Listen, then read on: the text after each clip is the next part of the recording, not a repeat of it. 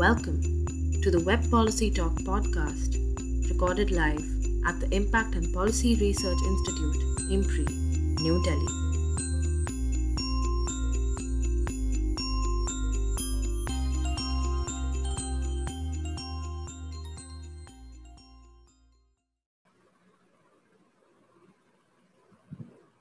Namaste and good evening, everyone. I am Ritika Gupta, Assistant Director at IMPRI, Impact and Policy Research Institute, Prabhav Evam Niti, Anusandhan Sansthan, Nai Delhi. Extend my heartiest welcome to you all to IMPRI #PolicyTalk. Today, we are here for a special talk on critical evaluation of gender mainstreaming efforts by the state. The speaker for today is Dr. Binitha B. Thampi. The talk is being organized by Center for Human Dignity and Development at IMPRI, along with Center for Development, Communication and Studies at Jaipur and Counterview as part of the series, The State of Development Discourses, #Cohesive Development.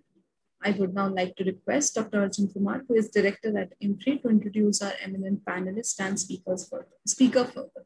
Sir, over to you. Thank you. Thank you, Ritika, and I welcome all of you for this very important discussion today under our series, The State of Development Discourses, #Cohesive Development, and the series is being moderated by Professor Sunil Ray. And the topic for today's discussion is critical evaluation of gender mainstreaming efforts by the state. And the speaker for today is Dr. Binitha B. Thampi ma'am, who is Associate Professor of Development Studies at Department of Humanities and Social Sciences at Indian Institute of Technology, Madras, from Chennai. Welcome, ma'am. For other panelists of this discussion includes, of course, Professor Sunil Ray, who chairs this series. Sir was earlier former director of A.N. Sinha Institute at Patna, and sir is also advisor at CDEX, Jaipur, and also at IMPRI Delhi. Both the organization come together for this series.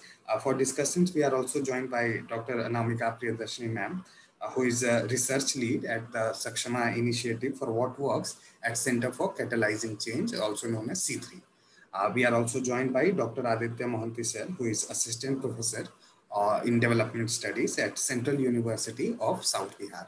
So welcome everyone. With that, now I invite Professor Sunil Ray to give his opening remarks and to invite our speaker, Dr. Binitha Thampi ma'am, to give her lecture. So with that, Professor Sunil Ray, over to you. Yeah. Yeah. Are you able to hear me? Yes, sir. Yeah. Thank you, Dr. Arjun. Thank you so much for giving me this opportunity to coordinate, to chair this session. And this is second, the series, which I feel proud of, that the fact that the series has been going on very well, is being picked up quite well. But only thing that before the presentation by Dr. Binitha on critical evaluation of gender mainstreaming efforts of the state that begins, let me remind Dr. Binitha and also the discussant, the background note, which is being given by Dr. Arjun Kumar, where he clearly explained what the objective of this forum is all about, why this particular series of this kind is being launched. And let me tell you that he wants to, and which I felt excited about, he wants to make a difference between the presentations being made normally and here. The difference is that basically that you certain facts, figures, evidence are always being shared. Maybe any political, social, economic, geographic, any social science problem. But beyond that, it is expected in this forum, the presenter or the writer is capable of taking the audience, taking the people to a different level of abstraction, different level of understanding, or kind of insights he or she is able to bring about. Otherwise, what happens, you go on sharing the evidences. I am the observer. I am also going to add up and saying that, oh, this is missing, that is missing, if you would have done this and that. But eventually at the end of the day, or after the presentation is made, I ask the question, what are the insights? what is exactly going to take place? What is that you're trying to talk about? Here, what is called the question of paradigm comes. That means underlying theoretical construct has to be clearly explicit, has to be explicitly stated, has to be recognized. And if you really implicit paradigm you be critical of development, for example, here, there could be many more evidences, as I presume, that you suggest that the gender mainstreaming efforts of the state is something which are certainly not adequate, not only inadequate, but also is faulty. And therefore, there is a criticism against the government, given the state machinery, against the state intervention. Well, if that is the case, fine. But beyond that, what is the underlying paradigm of change? That is what is expected to be hinted at, because finally, this what this institute and Dr. Arjun Kumar are going to do, compile them and bring out a kind of what is called a new, at least outlining a different kind of a development paradigm that he can think about and all that, based on all these observations, based on all the presentations. Therefore, one should be slightly careful, and this is also my persuasion with the discussion, that what is missing in the presentation is something which one can always point out and dwell upon it. But then that is not enough. And then insights from Binitha's presentation, for example, Dr. Binitha's presentation, what are the insights coming up? And what are those insights will be able to really seek for what is called or justify an alternative perspective, development perspective. You know, that is what exactly alternative paradigm or alternative theoretical perspective is, something which is very much necessary for us to search for. That is what the assignment Dr. Arjun has given to us. And I think we should be able to really confirm, because otherwise, you know, as I want to remind you, I will stop here. I want to remind you that let us not further allow us to be victim of the machine of reproduction of knowledge. We are reproducing knowledge here, everywhere, same thing. And if I go back home and then say, well, what is that extra thing that I have been able to learn? And really, sincerely, if we think that in 90% cases, nothing. And we have been always becoming the victim of this kind of reproduction. Question is that now today, for every one of us, shall we stop it? Where to go? Exactly, that is the question that is Dr. Arjun is asking. And therefore, he is searching for some alternative paradigm of change, or demystifying the extant development paradigm. The demystification of extant development paradigm is looking forward to say something, so seek something more than what is to be done.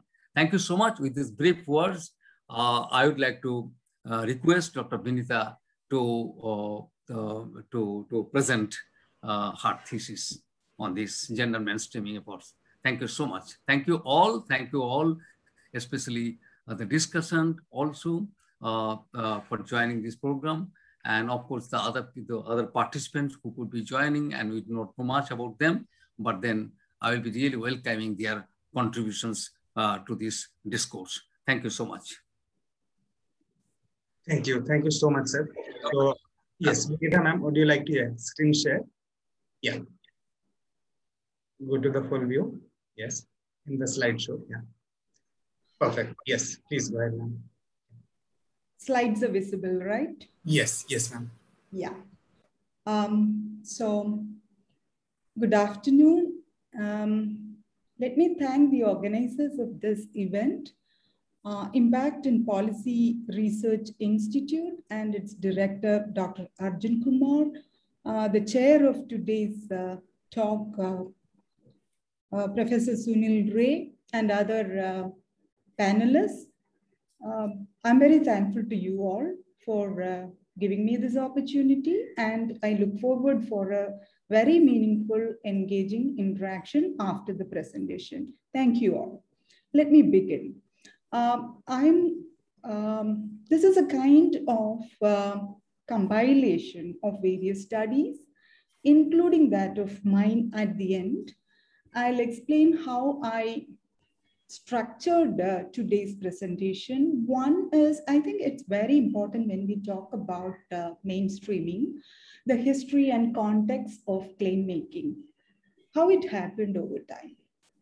Two, the specific mainstreaming efforts globally that has been recognized, accepted as a result. 3, locating this within the context of a particular state, Kerala, that I'm familiar with, I've been researching, and to take a critical evaluation of those mainstreaming efforts. This is how I structure my presentation. Yeah, the history is a history, sometimes boring. We all know this, but I'm quickly going through them. Quite a lot of different notions and understanding after the World War II period on development, but also, as we know, there's a very, very consolidation of the idea of development. Modernization theories were proposed, which was by and large growth-oriented, proposed growth-oriented model of development. We know Rostov's Stages of Economic Growth, 1960 work. Interestingly, the title of the book is Stages of Economic Growth, a Non-Communist Manifesto. We'll have to think about why that title, because it was proposing another parallel, perhaps a good schema of change from the traditional society to the age of high mass consumption. And it came from the history of primarily Europe and other locations.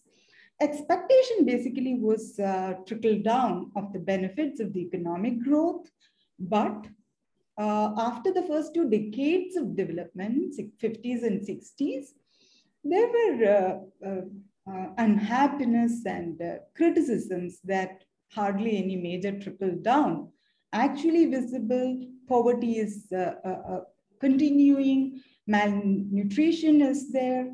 So what's happening became another major concern.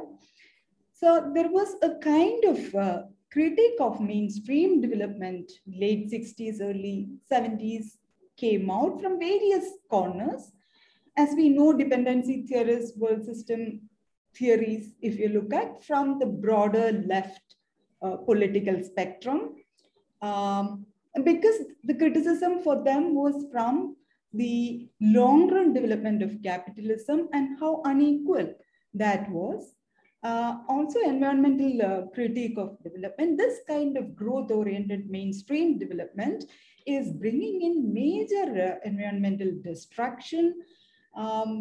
That has to be addressed, and it's very, very unjust kind of, it's producing very unjust kind of development, and that's not humans are implicated within. The larger nature and animals and the entire ecology is part of this development process.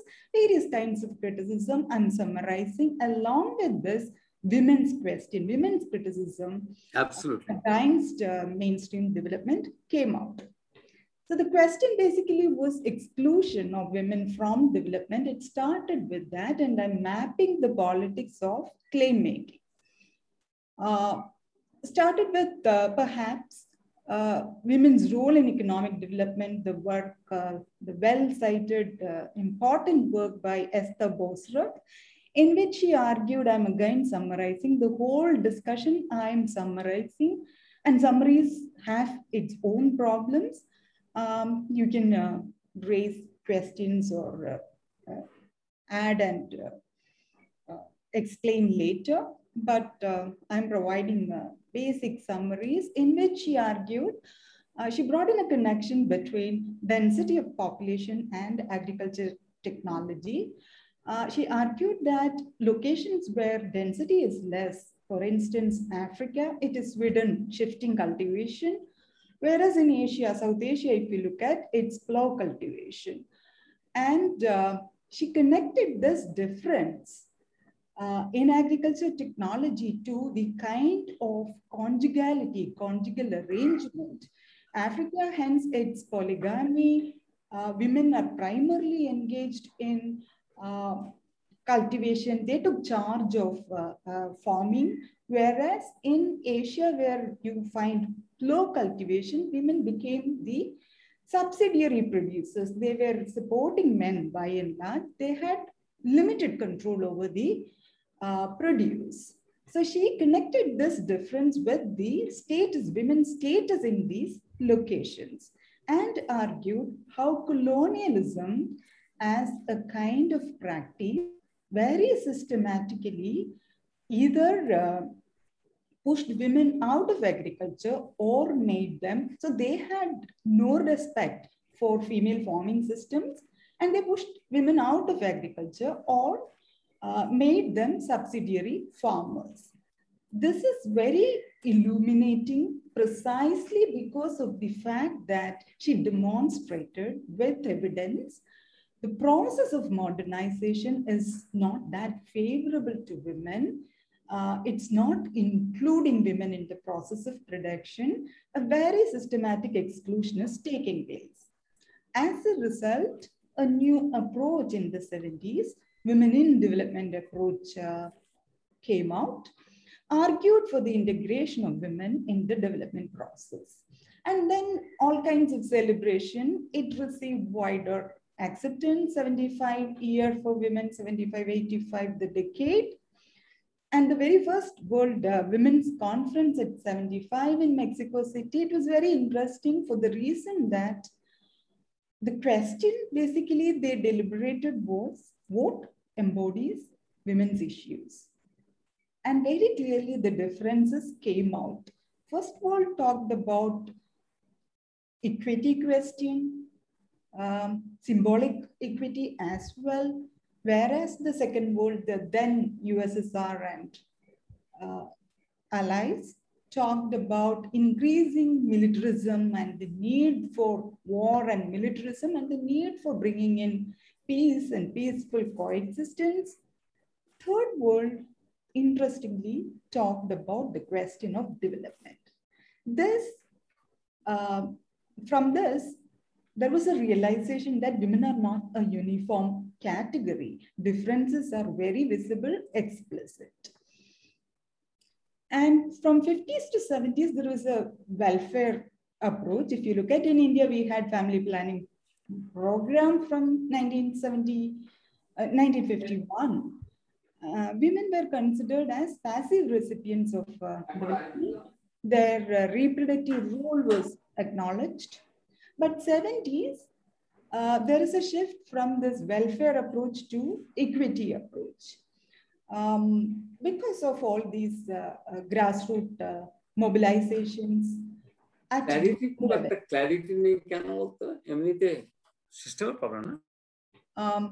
So the equity approach in which equal opportunities and the rights of women were highlighted. And we had National Commission for Equal Employment Opportunity and also discussed our failure to address sexism and sex-based advertisements, for instance, educational opportunities and training that women require. So inclusion of women in various social and political forums was highlighted. And we had Equal Remuneration Act legislation in 1976. But 80s, the story again changed. There is a change from equity to efficiency in the 80s. And 80, the Copenhagen review meeting of that decade, 75, 80, 85, 3 meetings they had. And in the Copenhagen review meeting, the primary concern was global economic slowdown. And stabilization and adjustment policies were suggested during that time, cuts in welfare spending. As a result, the question became efficient development and realized women as a very crucial actors in this changed scenario because of their willingness to accept worse conditions of work and low wages. As a result, credit to women, supplementary income generation programs, micro enterprises, etc. have been proposed. Many national governments, aid agencies, and NGOs focus on these interventions. And 85 Nairobi conference wrapping up that decade was again interesting, in which third world as not as a geography, as a category, not as just a location, as a category recognized. Women's needs from the third world are different, particularly women in subsistence production, if you look at. Also, there were arguments that poor women, precisely because of their relationship with the natural resources, they are actually creating kind of damage to the environment. That has been, this is a question of rights, livelihood, right for a livelihood, so on and so forth. So that is also being debated to at greater length. Debt crisis was something several countries undergoing. Apartheid in South Africa. So they were, interestingly, the 85 conference was basically talking about unequal global structures and institutions within which women are operating and integrated.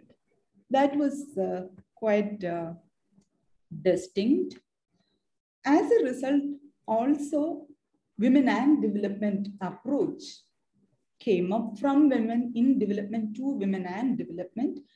The criticism at a conceptual level, this was very useful analytically because they argued, well, you argue for integrating women in employment, but this integration is in a very, very exploitative manner, because two structures, capitalism and patriarchy, collaborate very effectively, and you call it as capitalist patriarchy, is exploiting women in a much more deep manner. Also, they talked about specificities of women's working lives. They engage in market production, biological reproduction, and social reproduction. And also, hence, there is a kind of multiplicity of tasks, labor time. And this criticism came from Global South. For instance, Geeta Sen from India was her very famous article with Lourdes Benaria, 82-83 paper. So women and development provided a more critical view on position of women. And hence it called for affirmative action by the state, such as maternity benefits and other kinds of benefits for women, because the market mechanism is actually worsening already existing inequalities. And then the empowerment paradigm of the late 80s, early 90s, it came from grassroots movements and their experience of mainstream development. We had Sewa in Ahmedabad, Gujarat, Grameen Bank experiment, and several experiments. Also by then, CEDAW Convention against all forms of Convention on all forms of discrimination against women, came into effect in 1981. And it provided a comprehensive framework to combat gender inequality, and recognizing that governments are responsible for not only putting appropriate laws in place, but also to monitor the impact of them. And 80s, 90s, late 80s, 90s, if you look at, empowerment became very popular. It was sort of, it's imagined, conceptualized as a process through which powerless gaining power, and also they unpacked this power box, in which argued there is different levels and stages. There is power 2, in the sense access and control over various kinds of resources, including knowledge. And power with, meaning the kind of collectivities where women are together and negotiating with structures of patriarchy. It's much more effective. And power within is basically internal transformation that at the individual level and at the collective level, women should undergo, invoking their agency and power over at times one group gaining power over another group, perhaps a temporary stage. So these were the kind of conceptualization, and also questioned the notion of women as a universal category. It talked about intersectionality because there are various structures of various axes of social power, caste, class, ethnicity, so on and so forth. They interact and produce certain kinds of advantages and disadvantages for different groups of women that we need to be attentive to. Also, men and masculinity studies came up, in which argument basically was that, well, why do you talk only about women? Men, this structure is equally disadvantageous to men, and you don't see that. Why is it that farmer suicide, by and large, men are committing suicide? They have different kinds of issues. Their situation, the way in which patriarchy treats them is also unfair. So several studies demonstrating that, discussing that, also parallelly queer mobilization, LGBTQ, sexual minorities, sexual workers, so on and so forth. Hence, the terrain has significantly transformed. And now I am again summarizing the academic debates of these 2.5 decades from 70s to mid 90s. One is identifying male bias in social, political, and economic thinking and everyday actions, rationalizations and theorizations, which will have significant bearing on public policy making. Nelson's paper, and even this male bias basically highlighting inequality and asymmetry, which is ill-founded and unjustified. Instead of judging biases against endowments and preferences, judge it in terms of rights and capabilities was Amartya Sen's contribution. Rights in terms of land rights and access to informal sector employment, so on and so forth, various. Along with that, socially comfort capabilities, you should understand. And also, many biases intersect. Caste, region, urban, racial, ethnic, all these biases intersect. And impact of this in the public policy making is that the category production, such as farmers, workers, so on and so forth, is based on these biases that we are having. Also, they critique the household model, neoclassical household model, and joint utility function, which is including head of the household, despotic yet benevolent, has also been critiqued. Talked about cooperative conflict, the kind of bargaining that's taking place, and the weak fallback position that women are having, and also recognize agency of women. Winner of one round, enhanced bargaining power for future, 87 Amartya Sen's work. They also looked at caring work and reproductive labor, also inequality in expenditure decisions and spending, expenditure decisions and spending decisions. Summarizing, the realization was that development process may perpetuate inequality and collective action is required. Now coming to the gender mainstreaming. Gender mainstreaming as a strategy formally adopted at the 1995 Fourth World Conference on Women in Beijing, and it illuminates gender as a central element of thinking and acting and recognizes its role in power relation and institutions. There is an interesting study that I came across. Olena Handisky's 2005 paper, she's a political scientist, in which she actually carried out a feminist analysis of gender mainstreaming exercise. A very constructive set of criticism. I am not going into the details of this paper, but she argued for a difference mainstreaming. There are differences, recognize and go for difference mainstreaming.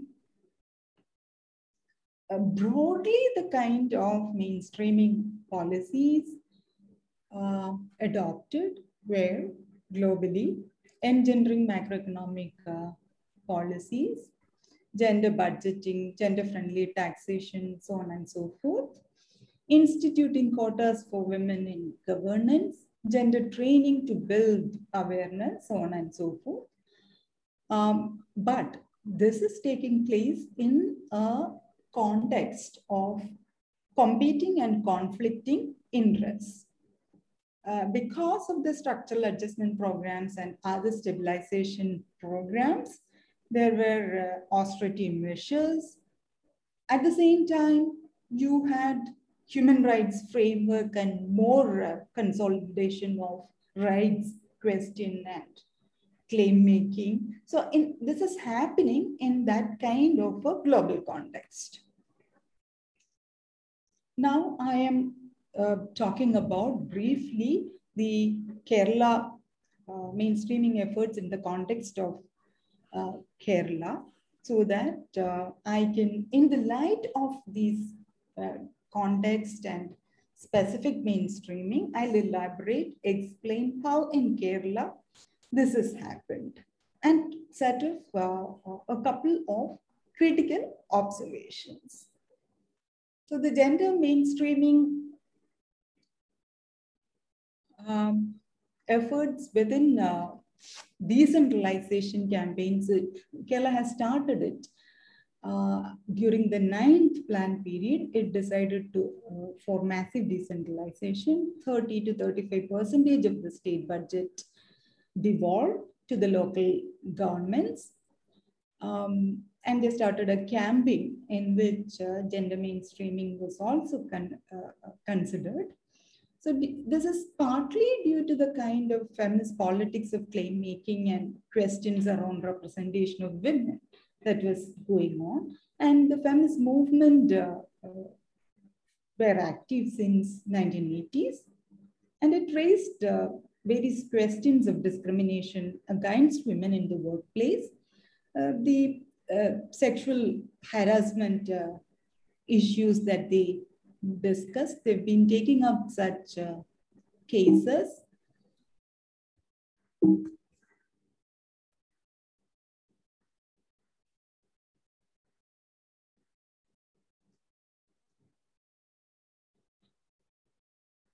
Sorry. Yeah. Also, there was a debate on the invisibility of women in public spaces and demarcation of public spaces, gendered demarcation. There was a kind of debate going on. Also, I believe the role of women writers, several of them of body and sexuality also contributed to the debate. Literature is very, very powerful, especially to reach people and change their thinking. Also, parallelly, emergence of Dalit feminism and the question of marginalization that they experience, kind of challenging the caste, raising the caste question. Also, together, they all questioned the hegemonic feminine and masculine conceptions.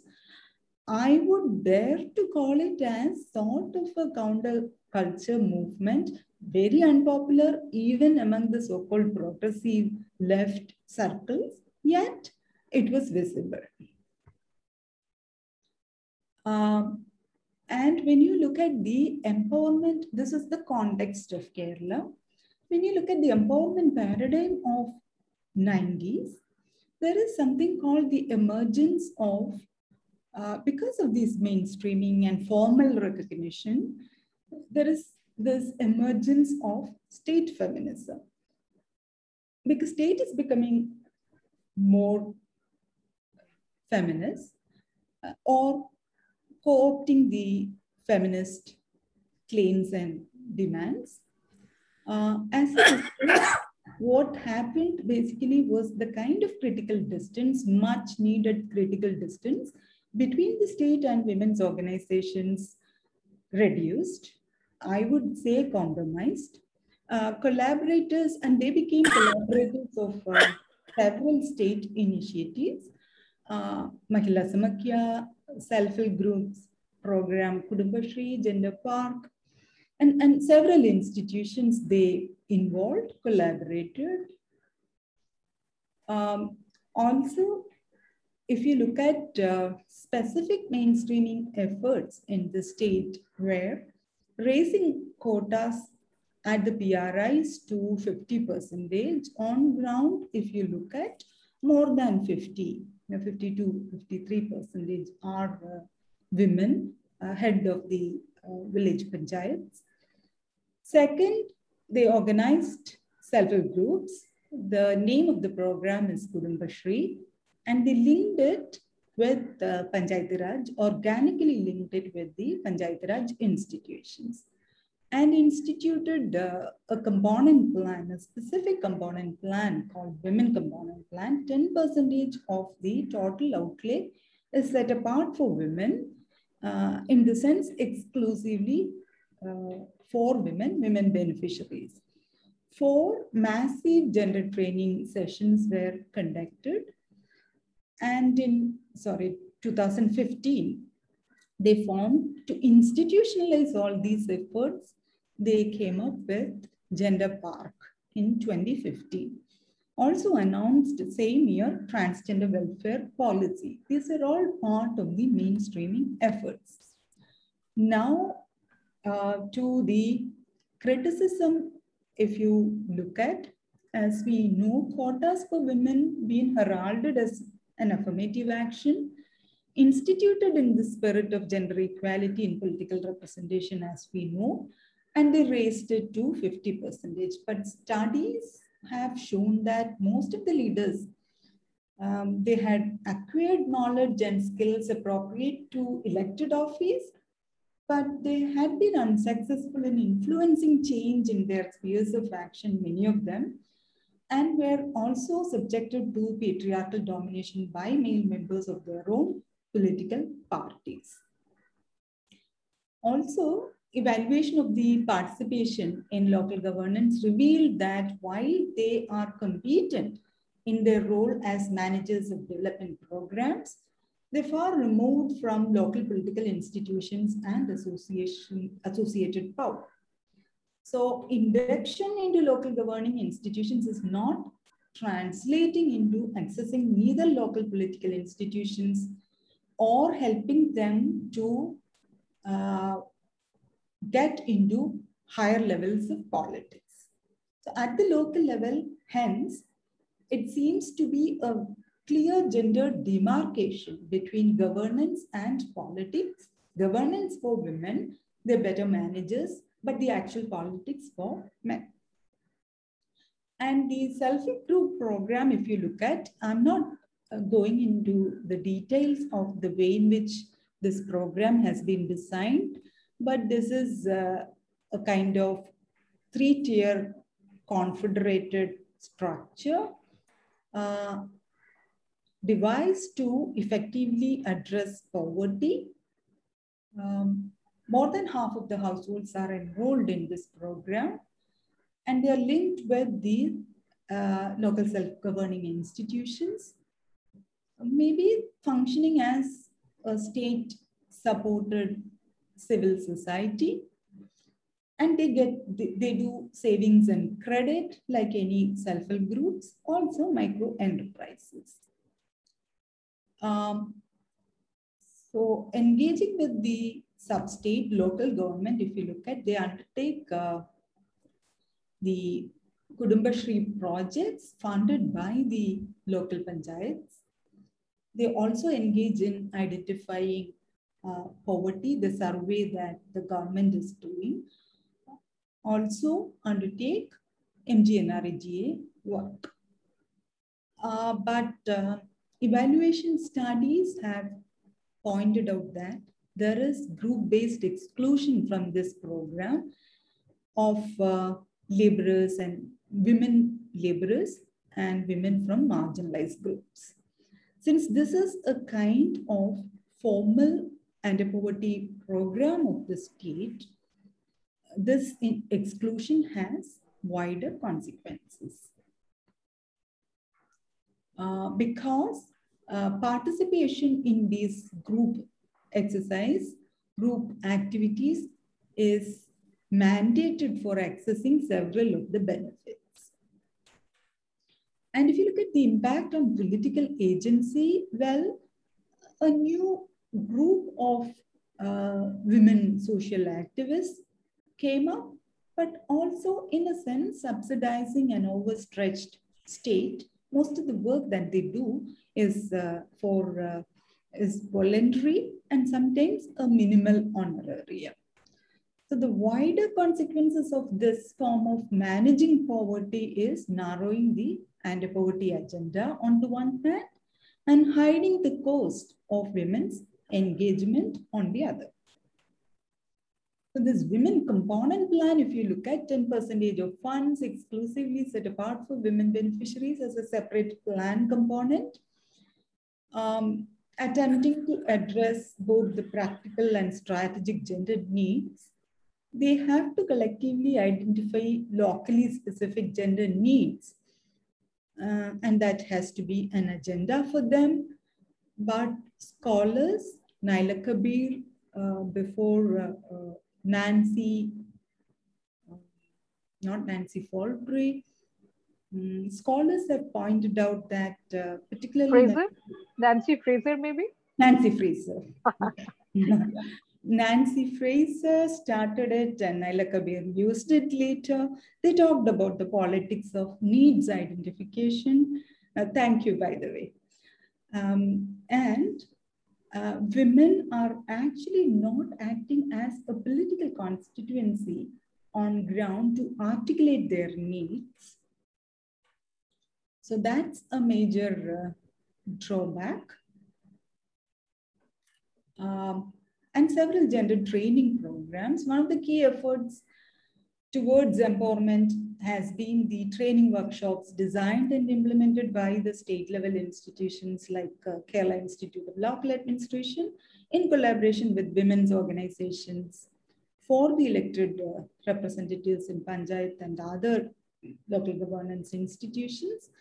See, the problem basically is that the underlying assumption of these efforts has been that transformation to a gender just society is possible in a very non-confrontational manner through gender training and the development of individual skills as the principal tool of transformation. And focus on this gender training on individual transformation, in fact, precludes the coming together of women as a group to build solidarity based on their shared experiences. It also assumes a very hierarchical relationship between trainer and trainee. I worked as a gender trainer for some time in the same institution, and it projects, trainer as an embodiment of empowerment, insulated from the patriarchal power. And such a framework is not conducive for mutual exchange and learning, as well as the kind of horizontal networking among women from diverse backgrounds and dispersed geographies, which is very vital for any process of collective empowerment. So if you look at the training material, you will understand that it is a very, very top-down pedagogy that they adopted, even though it is participatory. So now, I'm not commenting on that gender park and transgender welfare policy that they instituted recently. Nothing much came out. One has to wait and see. So there is, now I'm wrapping up, rethinking state-led gender mainstreaming strategies. These mainstreaming policies have tended to assume automatic transformation on ground and have not taken cognizance of how the interventions interact with existing power structures and relations. And also mainstreaming has to be difference mainstreaming, like Olena Havinsky argued, addressing the question of intersectionality. Also, there is a need to engage with changing feminist politics of the location in the state of Kerala. And moving forward, hence, there are indications of reclaiming feminist politics from the state feminisms, moving away from the shadow of state feminism. There were Kiss of Love protests against moral policing of the right-wing group by a group of young men and women. Women in Cinema Collective, a group of women in cinema, popular mainstream film, they collectivized and they are voicing against anti-women attitudes in Malayalam film industry. Very interesting and very influential. Also young feminist voices of resistance in social media from various corners. So you could actually see kind of very interesting mobilizations and voices from the margin and from varied locations as well. So therefore, a very careful interrogation of the state-led gender mainstreaming effort itself is required to make it responsive to the context in which it works. Need to forge broader platforms of solidarity is essential. I'm stopping here. Thank you for your attention. And I look forward to your questions and comments.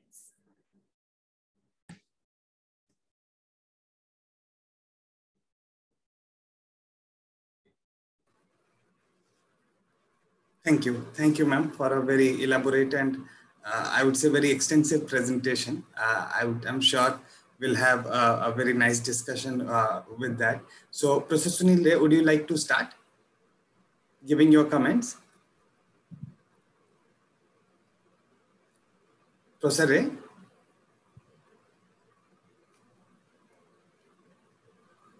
I'll just check with sir. Anamika, ma'am, would you like to give your comments first?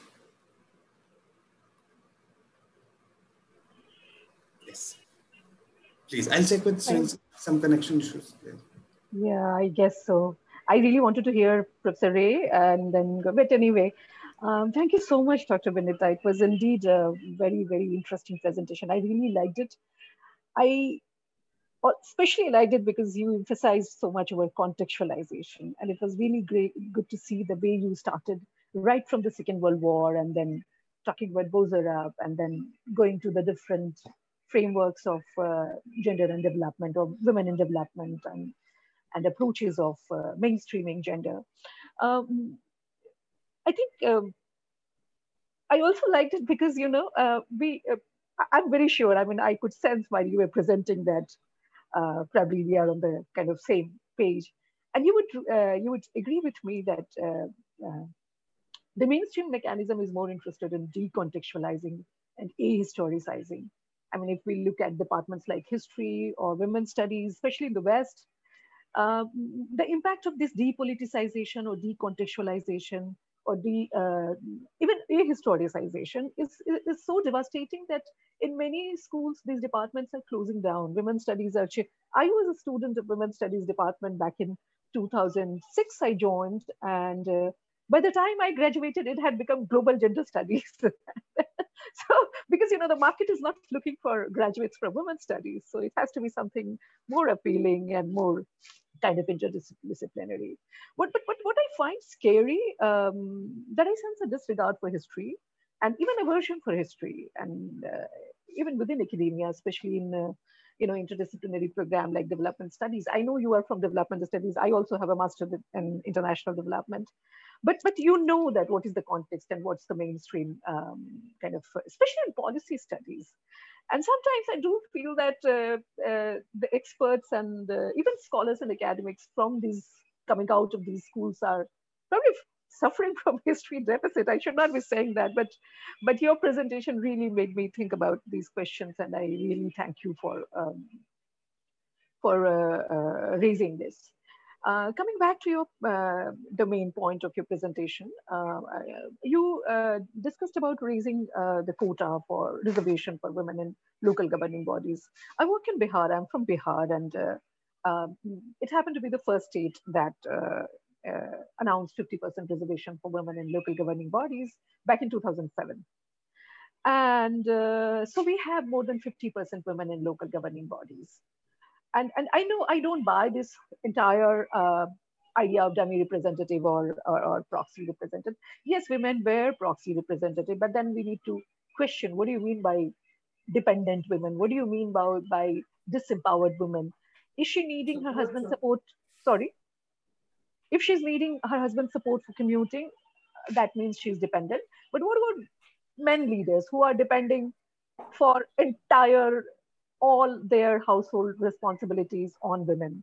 I mean, they can't cook their food, even in the food needs to be served. Actually, I used to work with a feminist social activist, well-known feminist, Vijay Srinivasan, and she used to say that Bihar mein ye paras ke khilana kya hota hai, which means serve. I'm like, food is ready, but you can't serve yourself. Somebody has to come. The woman has to come and serve, and then only you can eat. So this is the context, and I'm not saying that things have not changed. Things are changing. And I mean, like, feminist economists, economic historian like Nirmala Banerjee have been kind of emphasizing that as the gender relations undergo revision in course of development or culture, gender norms do change and reproductive behavior also change. And these transitions, I'm pretty sure that it impacts the conscious of men and women both. And we have seen that men are accepting it because men are not finding jobs, especially in states like Bihar. Mostly they are migrating. So in this context, what if the woman is getting a job as a frontline worker or as a panchayat leader? They are getting some support from the family. So definitely there is a change. But then these women panchayat leaders, I'm very sure, I don't know. I mean, I really wanted to hear more about your specific experience of Kerala, because I have worked partly on Jivika also, which is a livelihood promotion program in Bihar, somewhat like that. And I often hear from people that, why don't you compare from Kudumbashree? Why don't you learn from Kudumbashree? But I know the context is very, very, very different. But at the same time, I think probably, you might, throw some light on it that I'll tell you, in case of Bihar, these women are facing kind of a double challenge. At one level, the patriarchal norms are there, which are kind of pushing them to reinvent patriarchy. I mean, it's rupturing patriarchy and at the same time pushing them to reinvent patriarchy. You can't completely deny it, but it is in a new form, maybe. For instance, if a woman panchayat leader is very active in her panchayat related work, probably her adolescent daughter will have to drop out from the school because she has to look after her younger siblings. So that kind of context. So that is one. And at the second level, as you rightly pointed out, and I really thank you for highlighting, the way the state is co-opting feminist ideologies, terminologies, it is scary. And now we have the concept of the NGO of the government. Jivika is an NGO of the government. So it's a, so I mean, back in early 2000s and late 90s, women's organization used to operate as autonomous bodies. But now, especially with the beginning of this century, we are seeing a kind of wave of defaming NGOs and deglamorizing NGOs. And most of these, I think NGOs were the only space that provided some strength to poor women who especially worked on the rights for the poor women. But now nobody is talking about rights. Everybody is busy in production and selling the product. And at the same time, we have such a low female workforce participation. And I often quote that in Bihar, we have Jivika since long back, like 2005, 6. And the rural women's workforce participation in Bihar is 2.5%, which is very, very, very, I don't know, it's a shame, I would say. So I was just thinking that, so there is this double pressure. At one level, the government is co-opting the entire idea of ideas and concepts and terminologies of feminist discourse. And at the same time, there is patriarchy. And in this it's a chaotic atmosphere. And and the chaos of this context is quite evident in the widening gender gap of India, I would say, because we are going down rapidly. This gap is widening. So in that context, I really want to hear your opinion on how do you see that, how women are kind of, because I'll tell you from my experience, what I'm saying is that yes, women are coming out, they are mobile, and they are kind of fulfilling those they're kind of, you know, helping us, improving the gender development indicators that women are mobile and blah, blah, blah. But at the same time, if you look at how these women leaders are trying to change the gender norms or how they are helping women in their constituency, in many cases, we find that they are actually manifesting patriarchy, reinforcing patriarchy. I had shared in last discussion at IMPRI only that my recent study with elected women representative in Bihar shows that most of them were not comfortable with reporting, encouraging women to report the violence cases, the domestic violence cases to police, because that is supposed to be a stigma. I mean, they used to scare women that if you go to police and report, the police will come and there will be case and you will be in a financial trap, so it's not good for you and blah, blah, blah. So I'm just thinking that this is the context, and it's very, very, very important for us to think about it, because the gender gap is widening, and it is human development indicator, gender gap. Look at any indicator. It's very important to accept it, and also to think about what is the way out. What do you see in Kerala? How women are? I mean, how Kudumbashree really worked actually? You partly shared about it, but I would really like to hear more about your Kerala experience. Yeah, I think that's it from my side. Thank you again. Thank you, Anamika. But I would have been liking more. Hello? I would have been liking you. Yes, if you would have been, yeah. I would have been liking if you would have pointed out as to how to really go about it, because patriarchy is reinventing yourselves in whichever form it is. Now, this is going on. Okay, fine. That statement is well taken. But then, what is that to be, what is to be done? How to really get out of this kind of a trap? It will go on manifesting again and again, different forms altogether. Now, how to go about it? What instrumentalities that one can think about to really go against this kind of a trend, and then reinvent and invent something which is very unique, innovative, and also at the same time make a fundamental change, this kind of what is called manifestation. Is it possible for us to think something of that kind? Are you asking? So your presentation is absolutely fascinating, but then you must really take yourself to that level of discourse. Is it possible for you to articulate something of that kind in this forum? Could you hear me, Anamika? Sunilda, are you asking me or Dr. Binitha? No, I am asking you because you made a point, very serious and important point. Take yourself to that level of discourse. Leave it to that. I mean, could you follow? Yeah. Yeah, I could follow. I think I could follow what you asked. I think there are two things. One is very important, that we live in a market-based economy, and it is very important to recognize the economic contribution of women. If we do not recognize how she's contributing to the economy, and if we do not remunerate her economic contribution, it will be very difficult for us, for the society, to even respect her as an individual, even recognize her as a being who is worth of something. Right now, if we are not recognizing their labor, their economic contribution, we're actually denying their very existence in this market-based economy. They're kind of, they're easily disposable. And this is very clear from the Global Gender Gap report, which comes every year. And India is on, I think it's on 153rd position on the health and survival indicator. Out of 156 countries, we are on the 153rd position for health and survival, because we are, this is my opinion, that we are not recognizing women's contribution. And for recognizing women's contribution, it is very important to design our tools, our statistical mechanism. For instance, UN is recognizing domestic work as an economic activity. UN is recognizing things done for personal work personal consumption as economic activity. But our NSA is de-recognizing it. It is not recognizing domestic work or things that are done for personal consumption as economic activity. So that way we are kind of pushing many women out. We are just not recognizing them as workers.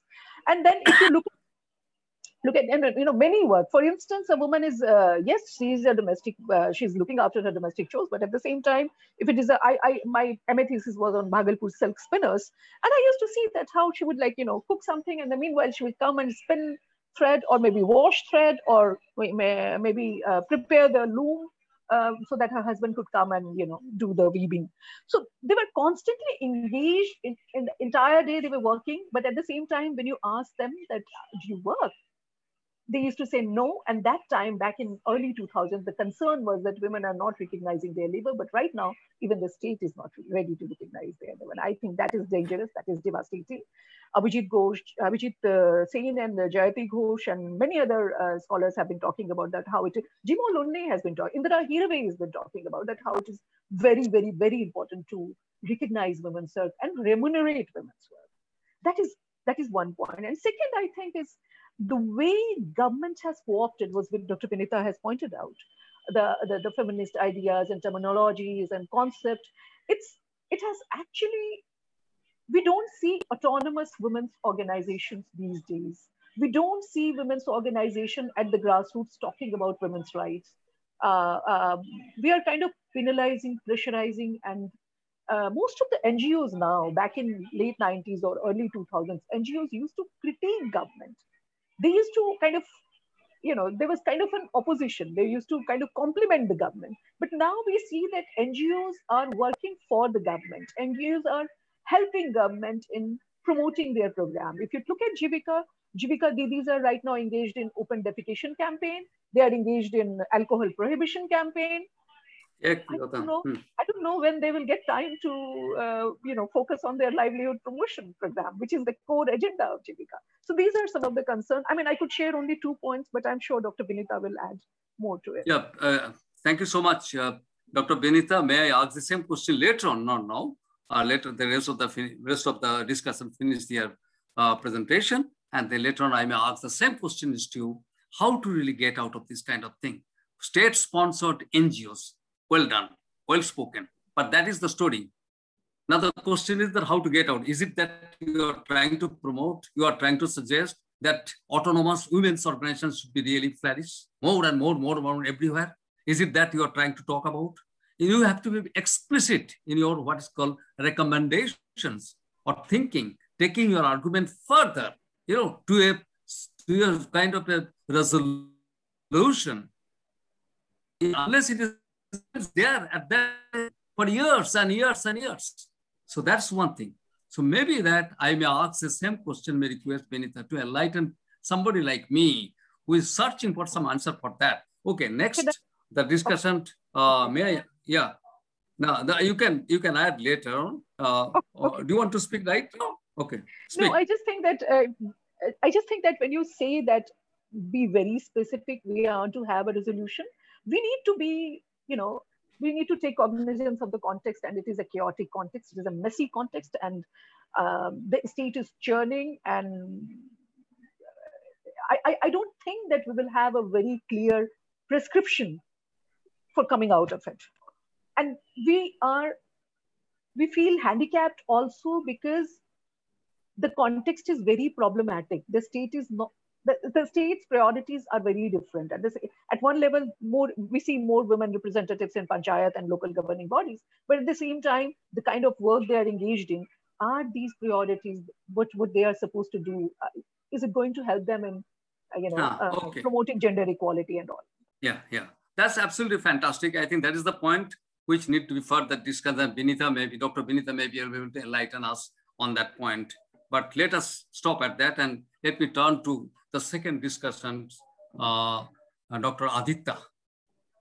Dr. Aditya Mohanty. Thank you, Anamika. Thank you so much for making a very, very concrete and interesting points that you made. Certainly is very contributory in furthering the discussions on this issue on women. Okay, next, Dr. Aditya. Would you like to, Dr. Binitha, do you like to respond to Dr. Anamika's questions or whatever? No, I'll do it together. Together, that's very good, very good. Okay, fine. Dr. Aditya? Dr. Aditya, may I request you to make your points? Yeah, am I audible now? Yes, good. Yeah. Hello. Thank you, Professor Ray, for this opportunity to give my remarks to Professor Binitha's presentations. I also thank my co-panelists, especially Anamika, for this provocative remarks to begin with, and Arun for giving me an opportunity to be part of this exciting event. I'll try to, keeping the constraints of time in mind, I'll try to keep my observations limited to two in nature, one at a conceptual plane and one at a policy plane. First and foremost, Dr. Binitha, I think that, of course, I mean, to begin with, that your presentation had this excellent, critical, textbookish, shift from wid, wad, gad, and where you really, even if for someone who did not know anything about gender, like me, who never worked in gender, but something else, it was a quite, it was a good ground to begin with the people. So basically what you draw home is the point that, well, there is a shift in vocabulary from equity to empowerment to intersectionality finally. And I think from there, I will take it forward.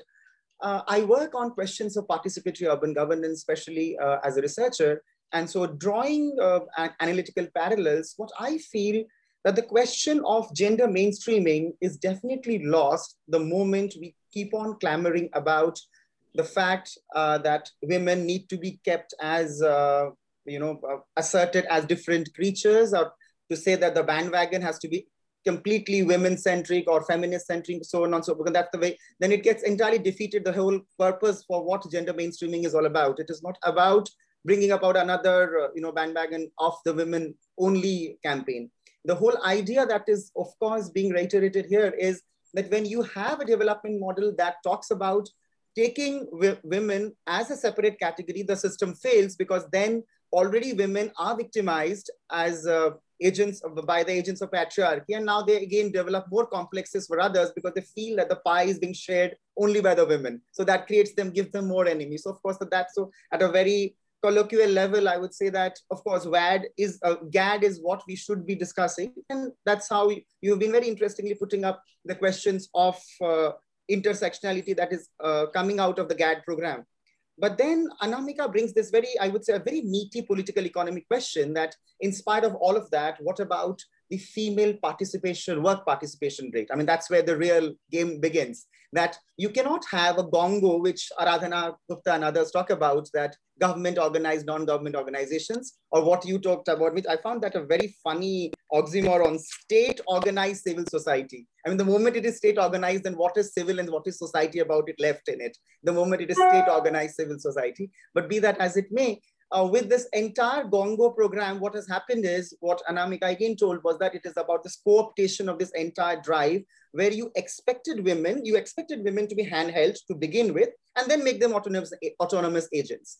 But I think the reason why it really doesn't work now is that somewhere down the line, we are forgetting a parallel economic condition that we are grappling with. And I would take to recourse to the writings of this amazing writer, Judith Butler's idea of precarity, where she excellently brings out, this is a very recent work, maybe a decade back, 2004, where she says that we need to distinguish between precariousness as an ontological condition and precarity as a politically induced condition. So, very good. So it's a very incisive remark in this context, where women might have been born as vulnerable entities within a given system. But then the moment you say them, well, you guys line up and join as SHGs, then that's the ticket of being empowered. That's where you make them precarity as a very, signposting them as empowered citizens in this way.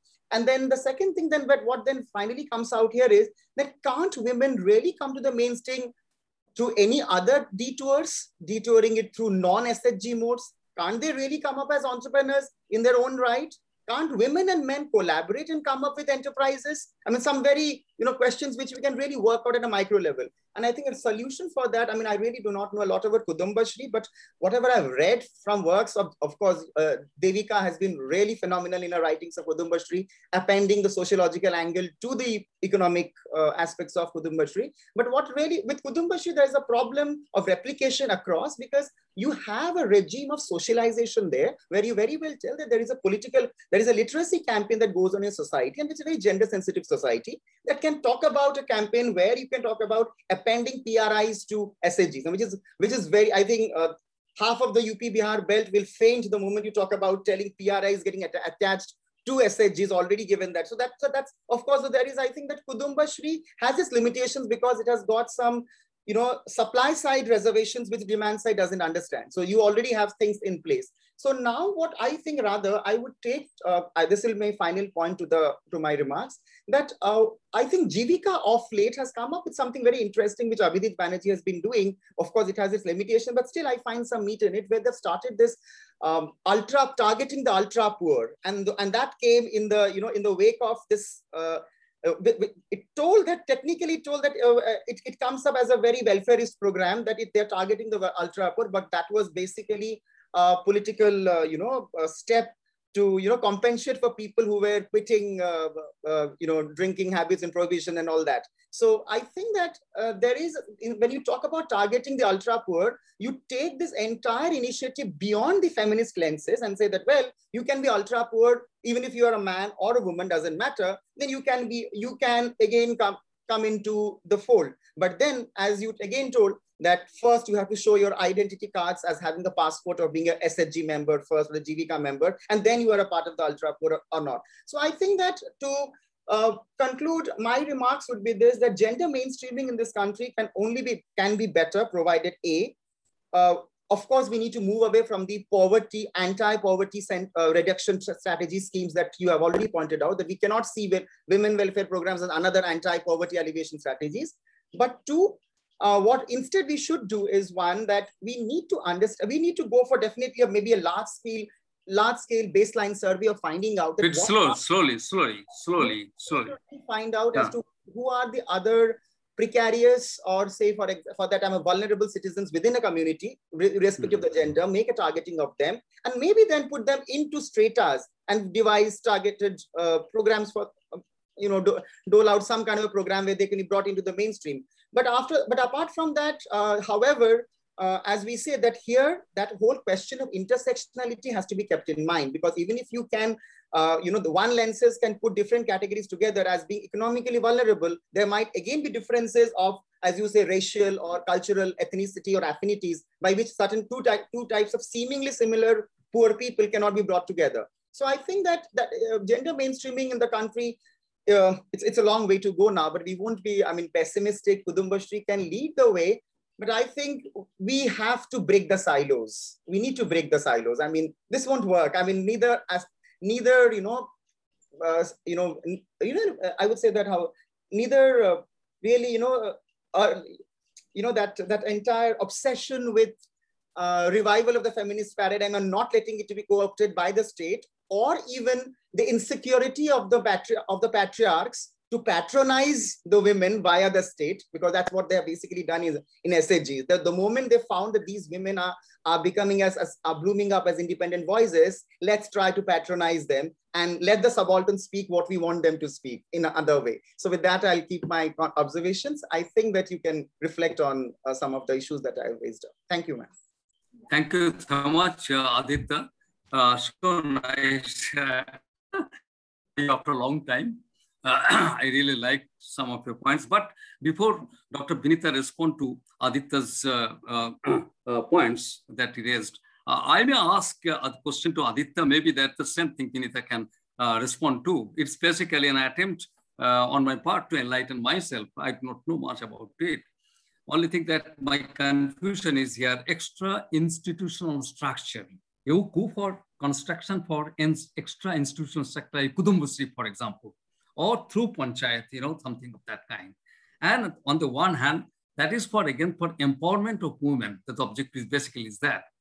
But at the same time, taking a woman as a separate category, as you said very rightly, is a failure in certain cases, the majority of the cases. That being the case, now I would like to see the efficacy. I like to understand the efficacy of constructing the extra institutional structure to see that, this gender mainstreaming is something which could be possible. So the lessons to be drawn from here is that structural analysis. How do you really enter yourself? How do you enter through this road to the structural analysis for restructuring the society, to restructure the relationship between the men and women, between the people from one, and differences across the section, across gender, across race. Okay, so implications from what I understand from you, and of course, Anamika together, that this restructuring a structure, maybe the extra institutional structure, need to have a greater understanding, a deeper understanding, its efficacy in the light of what happens practically. Because what Anamika said very nicely is, you find continuously what is called reinvention of patriarchy. Now, in the light of this fact that there is patriarchy, which has been even Kudumbisri, even the Binitha's presentation, you find despite all these kind of interventions, you find the reinvention of what is called this one, the reinvention of this patriarchy, and which is stalling the process of change which is being desired. That being the case, now if you respond in a one line, and then Dr. Binitha will be able to really do extensively on this one. Now, Dr. Aditya, the question pointedly asks you this, what is called extra institutional structure. Yes, I think that it goes without saying that, of course, when we are talking about identifying both categories of men and women together into this program, we are talking about extra institutional structures. We're not talking about only state-sponsored institutional structures, because if we do that, then we will get back into the same problem of the tyranny of participation, which people have already talked about. That the forget about that. Yeah. So I think that when we talk about extra institutional structures, the reason why we should talk about extra institutional structures, I think, are twofold. One, there is a certain chance that the question of intersectionality provides. The moment, because these are questions of intersectionality, definitely comes to the fore. Absolutely. You will get more takers. So maybe an NGO who is interested in environmental campaigns would then find women also equally lucrative as their clients or their respondents, and vice versa. So if that fact, the moment you have extra institutional structures opened up, you're basically letting more people participate, and I would say that mutual interest can be really harped upon.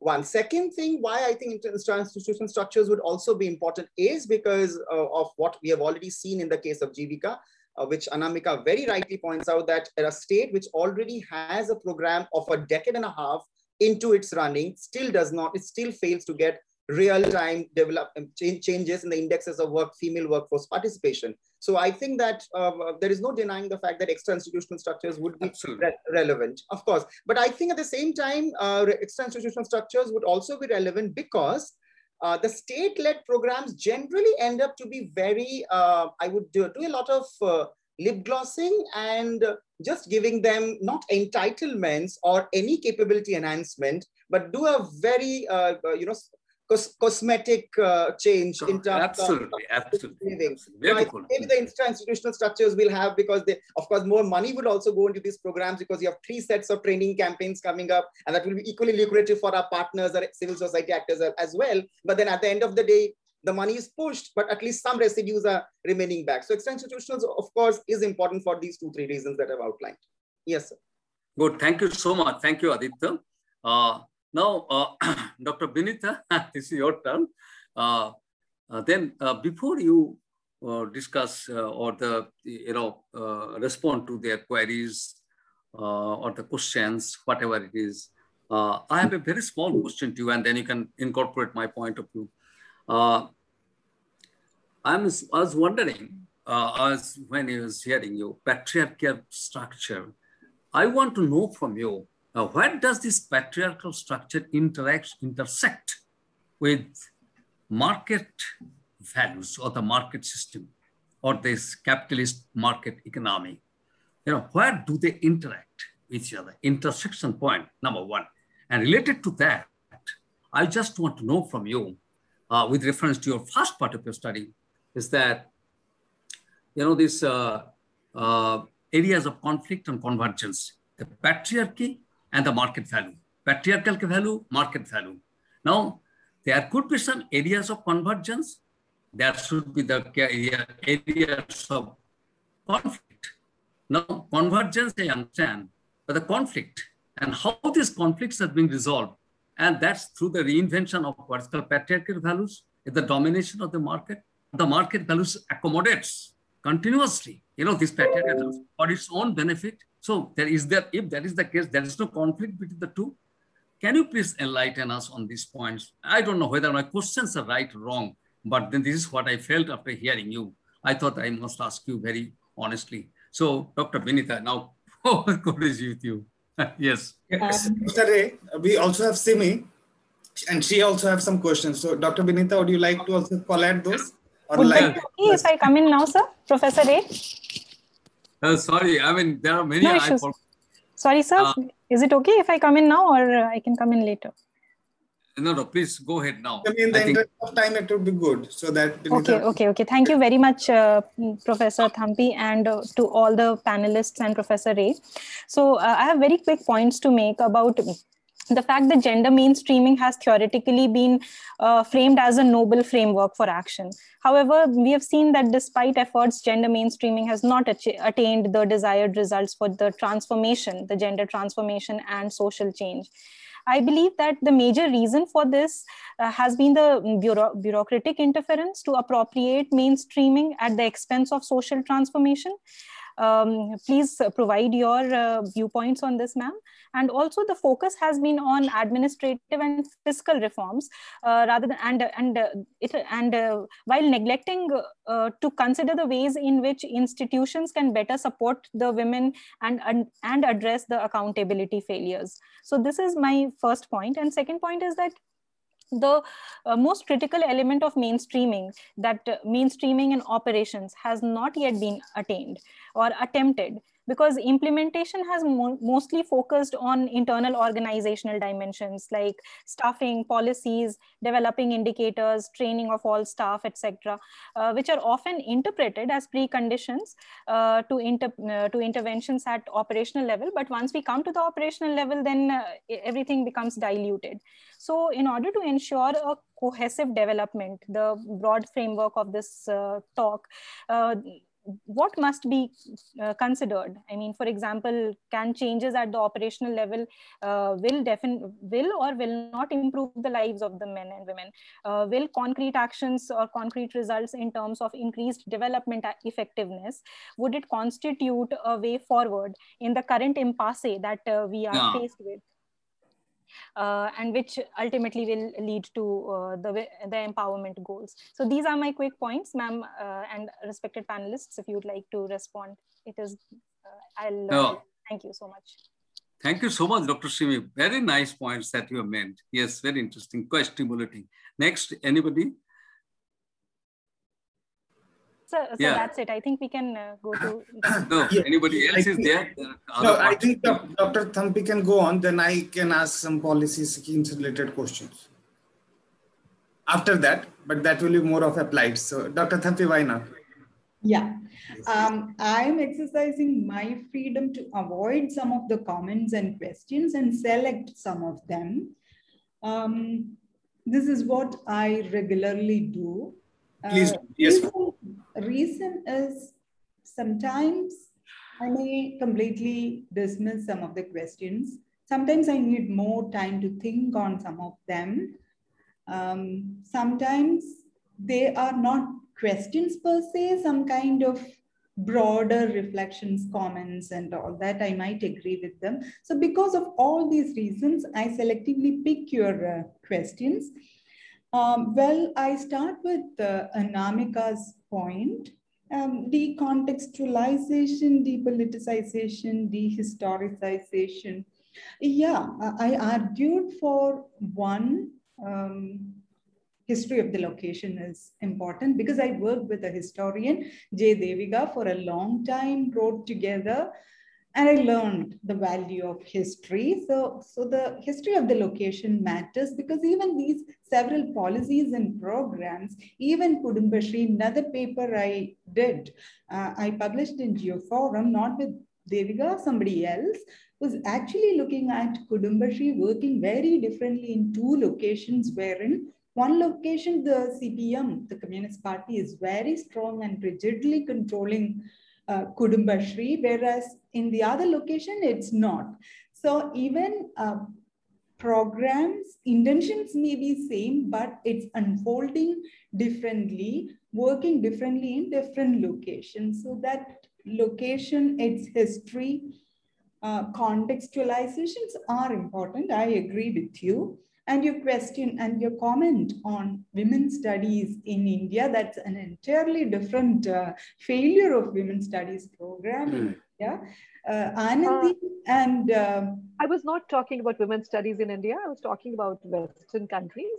Yeah, I'll come back to that, interestingly. So in India, it's a failure. And even in the West, if you look at, it has changed very significantly. For my Fulbright 3 years ago, I've been to a women's studies program in Rutgers University.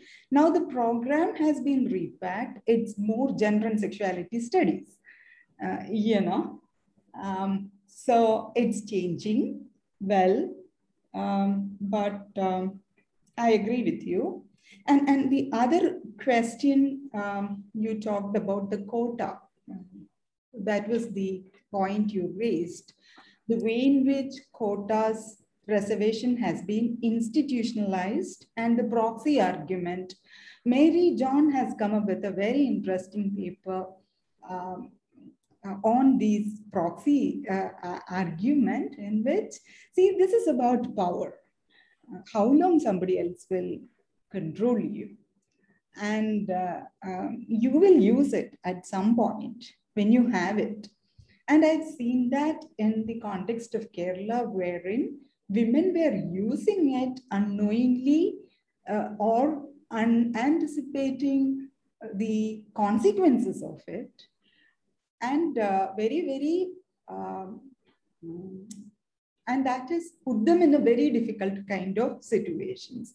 We did field work, me and Devika, and Subhan published a book, Gender Paradoxes of Political Decentralization. We did around 160 interviews with women in local governance. So proxy has been perhaps dismissed, I would say. That's what I've seen in the context of Kerala. And I looked at 3 terms, 15 years, women in local governing institutions, what's happening. Also, what I found basically was a group becoming more acceptable locally, which party cannot do anything after a while, because, they're gaining support locally, and party has to do accommodation, so. And also another group completely moved out, and yet another group gained some sort of skills and management abilities, and they used it elsewhere, got into some good employment. So outcome, if you look at, of this induction of women into local governance is very varied. Another group became, another group actually, they came from Kudumbashree's structure.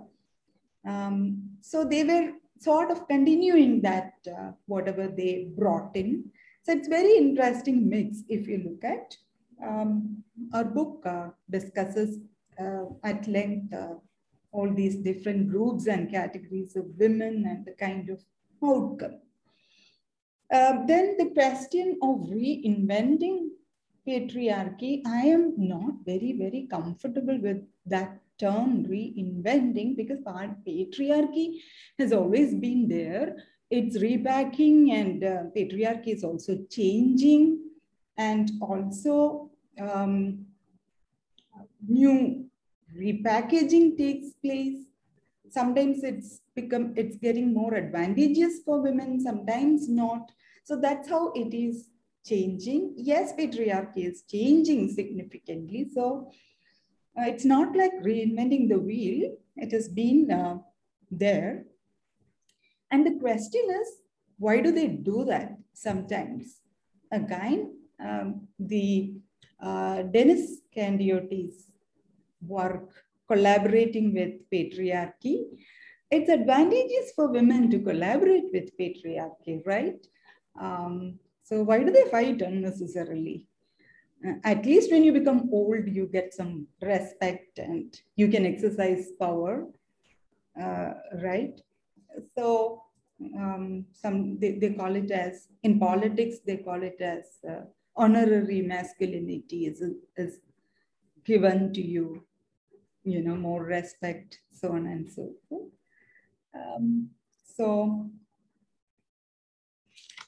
That's one point.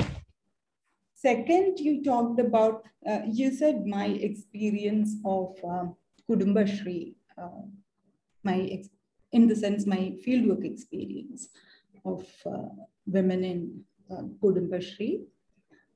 See, I am not basically against, Kudumbashri or linking it with the local governing structure. It has got its own advantage. It gave women some sort of respectability locally. They are accessing local political power centers, their connection. It's also, men are not objecting it because they want that channel to be open. Women are actually the conduit for those transfers, welfare transfers, and respect transfers as well locally. So that's why women are there with the Kudumbashri. More than half of the household in the state, they want to be part of the Kudumbashri.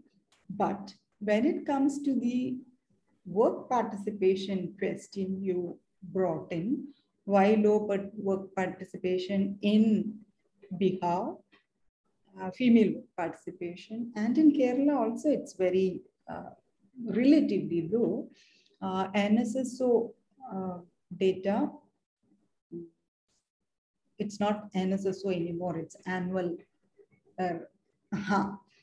So it's around 25%, but then also the self-employment via Kudumbashri program, I have sort of discomfort with that, because what they actually do, the income that's actually been generated is very, very less.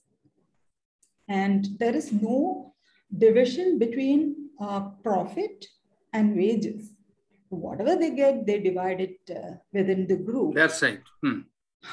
So which is, you can argue that this is better than nothing, but also that is not advantageous for all kinds of women. So you also find women get excluded from this and they get into wage labor, so on and so forth. Also, a couple of years ago in Colombo, there was a demonstration by self-help group women in which the demand slogan basically was that we don't need microfinance anymore. Give us employment, decent employment.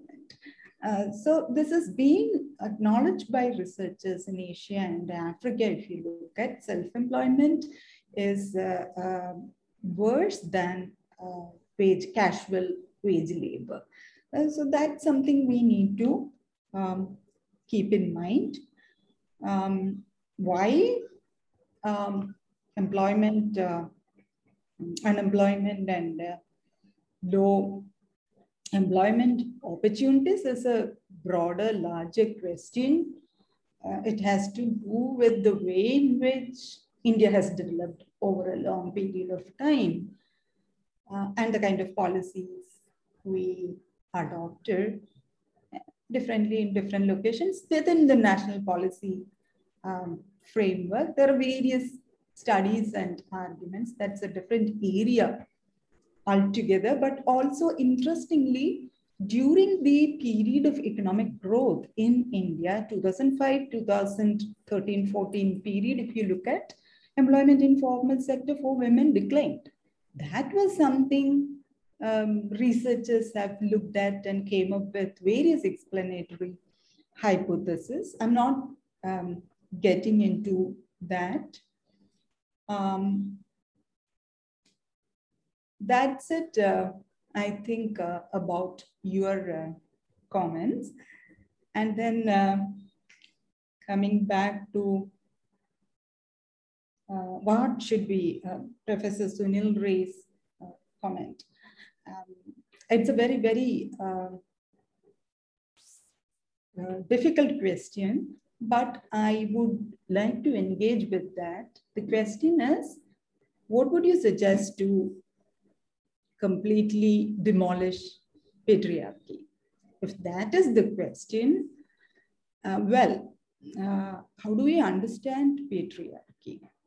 The argument basically is that patriarchy is the kind of social division created in the history, even before, in the history before history, even before any other forms of class-based or any other forms of social divisions came up. All of the social divisions modeled the patriarchy, used as a model, and made divisions and stratification. This is the argument a group of feminists came up with.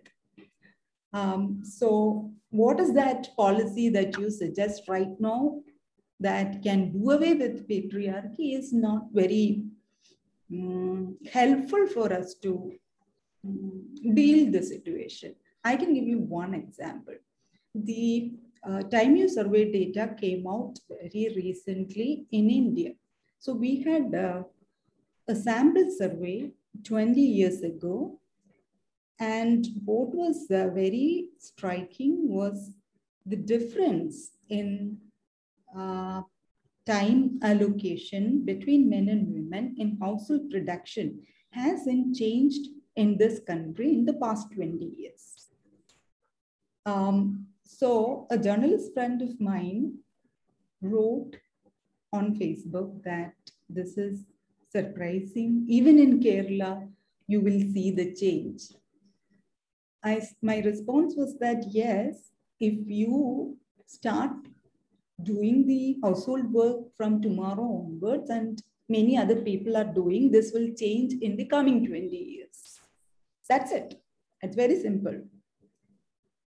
So the point basically is, it's actually asking a kind of radical transformation in the way in which we divide our household responsibilities and work, the way in which our institutions are structured.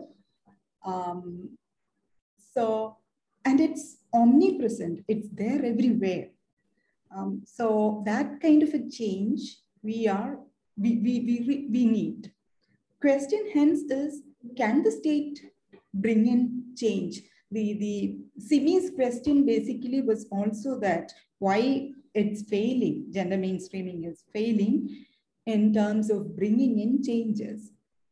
Tell me social and cultural changes state cannot bring in to a greater extent. It can facilitate through, say, some kind of policies and programs. And this is not a communist state like China, communist or not, I don't know. But then the controls are different. China's one-child policy, if you look at, China could do that because of the way in which the state is functioning. You can't have more children. We don't have that kind of, we have democracy and more kind of freedom. And households are as microcosmic units located within and responding to those larger structures. So the change has to happen at every level, individual level and community level and institutional level and state level and so on and so forth. That's why it's taking centuries, and this has happened over a long period of time, centuries of patriarchy and repackaging of patriarchy and collaboration, women and other groups. Men are also collaborating. Disadvantages men. Men have many disadvantages. Poor men working in informal sector labor. They also, this is a kind of survival question, right? So this collaboration, accommodation also taking place. So there's no point in us getting frustrated and happy to understand and slowly move forward. That's something I would suggest. And what can be done immediately in terms of policies, if you are looking at several things can be done. For instance, the infrastructure imagination. Anamika talked about women's labor question, recognizing and I have my position on that is slightly different. In the recent state assembly elections, Kamala Harris started with this wages for housework, and even the left government and the Congress party announced kind of wages and pension for women and all that. I think that's not a good solution. It rather reproduces women's role as the division of labor, it reinforces. Okay, women are doing this job, let them do it forever, which is not a good solution. Rather, I would suggest make it formal, decent employment, childcare at the local level, childcare centers, elderly care centers, good wages for women, they will do happily. And also a fair sharing of household work between men and women. And that for that, there is a kind of cultural change has to happen, which is very, very hard. Also, the question of female feticide, infanticide in this country, we had very strict rules and policies and all that. Look at the data, 91, 2001, 2011. It's happening. So the state cannot regulate certain things that easily. It's a matter of social and cultural change. Policy-wise, infrastructure imagination, if you look at, which you see very, very distinct form of infrastructure prioritization and imagination in this country. Plug in gender concerns within certain infrastructure, better transportation, commutation facilities, childcare centers, so on and so forth, will enhance women's workforce participation. So it can be, and taxation policy for those who pay the tax, women-friendly taxation policy. Gender macroeconomics group have come up with very interesting set of policies, but state is not that happy implementing them. Then the new efficacy of extra-institutional arrangements. Yeah, point is you can come up with any kind of institutional structures and arrangements, but who will ensure the efficacy of them? That's the question. So again, then the other point that you said, why do I talk about autonomous women's organizations and bringing, see, there is history in the West. When Donald Trump assumed power in the United States, women's organization calls for a demonstration. In 2016, I was there. And I've seen large number of men and women participating and protesting and demonstrations, so on and so forth, rescuing their democracy. And women's groups have had a history in that location to invite people for protest and talk to them. They had a language and talk to them like, we need to save democracy. And they've been doing that throughout his time. So the point is such collectivization of women across caste class lines in this country is needed everywhere. It's needed. That's what I believe. Also, hence my criticism basically in Kerala also, women's movement is not doing anything. Finding fault with state and Kudumbashri and all that, they do whatever they can, but they can, women's movement has to be more vibrant and reorganize and be more vibrant and responsive to the state and its institutions, critically engage with the state and its institutions, which they could not. And even in the Sabrimala protest and all that entry of women into Sabrimala, women's movement could not do anything, whereas the state did. And that is a huge political risk for them, but they did. Yeah, that's it. Also, Dr. Aditya's question. See, this victimization was 70s, 80s, and then that's why I argued for difference feminism. So even in the within the state feminism that has been acknowledged, recognized, not being treating, women are not being treated as victims of development or patriarchy or whatever.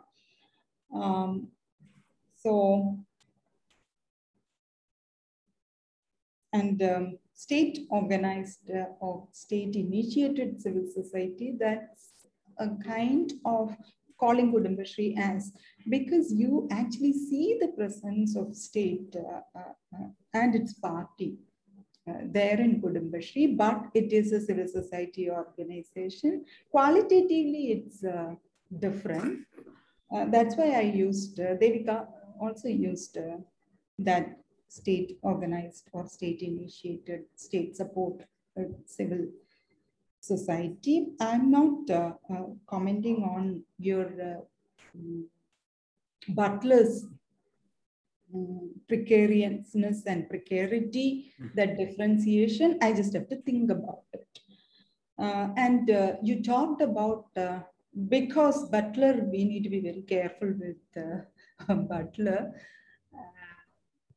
As someone who is failing in the classroom to convince students about gender trouble, I just have to be more attentive to that. But you talked about detours.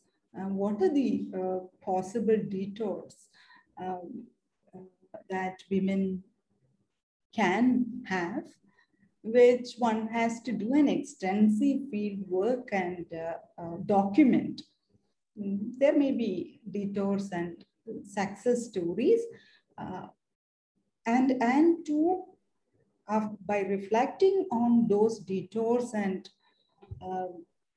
successes, we need to come up with a formulation, which I cannot do at the moment because I don't have stories. And the ultra poor, you refer the bottom two in Kerala's policy framework. If you look at that, bottom two destitutes, they have, because they try to, we need to understand the source of poverty, maybe unwell, illness, or some disability. There are various reasons for that poverty. They cannot act and come out of poverty. Destitute groups, they are being called as destitutes. And there is a kind of specific policies and programs for them. Even during this COVID time, there are community kitchens and food supplies and all that for them. Elderly people, for instance, those who are having no other support and they are old. So we don't have a social pension and all that, right? So, and your other point, interesting, I agree with you. Anti-poverty efforts from empowerment and yeah, I agree. But The difficulty basically is this is a state's program, and that has a different history also, because 80s onwards, if you're untying, what are the claims of women like me and Anamika? It's not a poverty question. It's equity, equality question, symbolic and material, right? And this is very, very hard for policy circles to accept. That's one thing. And on the other hand, all said and done, poverty, addressing poverty is the primary responsibility of the state. So I could actually see the logic behind doing that. And also among state governments, if you look at, there is a more support for such tying up anti-poverty with women's involvement. And your question of new forms of poverty, I agree. We did a study and published in Geoforum. New forms of poverty actually emerging. Kerala, I've seen that. Newer vulnerabilities and newer forms. Farmers, for instance, after the period of farmer suicides, and they had assets, but no income at their disposal. So there are new categories, several such categories we identified, and we looked at new forms of poverty emerging, which is qualitatively different from traditional forms of poverty, vulnerability question. So some of your points, I agree. These are my comments. And another major point, the final collaboration between patriarchy and the market forces, capitalism. You look at the labor market, don't you see that? Why there is a wage differential for the same amount of work? Why is it that majority of the NRBGP workers are women? So it's not just in the formal, or not just in the private sector employment. You will find that everywhere. Labor market very, very effectively, domestic work, labor is exploitation. Why do they do that? We all exploit them. They don't get fair wages. And we are not actually legislating, even though ILO was insisting, pushing for legislation for domestic workers. The draft bill is ready, but we are not acting on it. So we do that very clearly, very efficiently. I have several examples if you ask me. So you see that everywhere, and also more importantly, the advertisements and commodifying women and so on and so forth. Also the market using patriarchal values and women as a kind of commodity, constructing certain kinds of femininity, and ultimately consumption for both men and women. All right. So there are various ways in which capitalism is appropriating. So we can think about, actually, we can think about, I think in the sense we can even imagine about anything except post-capitalist world. We don't know what it looks like. So such is the power of that. So even now, because of the anxiety of climate change and things of that sort, people started reflecting and working, but it's not bringing in even Greta Thunberg's attack on state governments. Manuel Macron was very apologetic, and his response was interesting. He said, "That's not in my hands, not in our hands.